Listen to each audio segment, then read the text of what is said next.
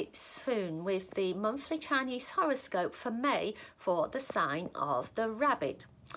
Sometimes you can find a quick answer to whatever question is on your mind. At other times, there aren't any instantaneous answers, and maybe you need to go back and forth a few times. Maybe you could talk to others.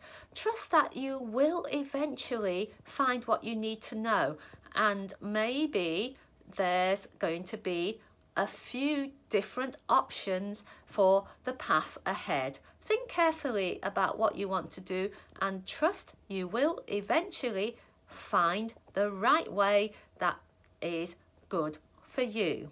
So if you're enjoying our horoscopes, consider subscribing and sharing with your friends. Thank you for tuning in to Feng Shui Foon.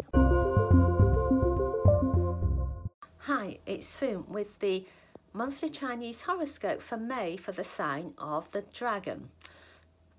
Have you got lots of little things to attend to, and also maybe some big things?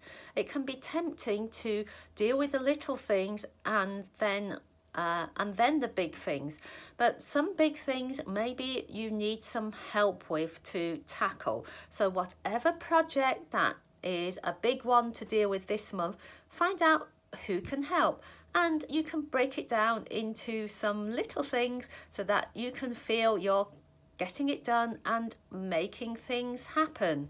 So have a great month. If you're enjoying our horoscopes, consider subscribing and sharing with your friends.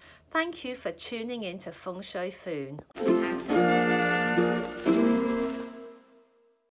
Hi, it's Foon with a monthly Chinese horoscope for the sign of the snake for May.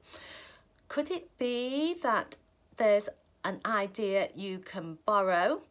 You're not one to want to imitate others, yet there's a way of doing things in your own original style.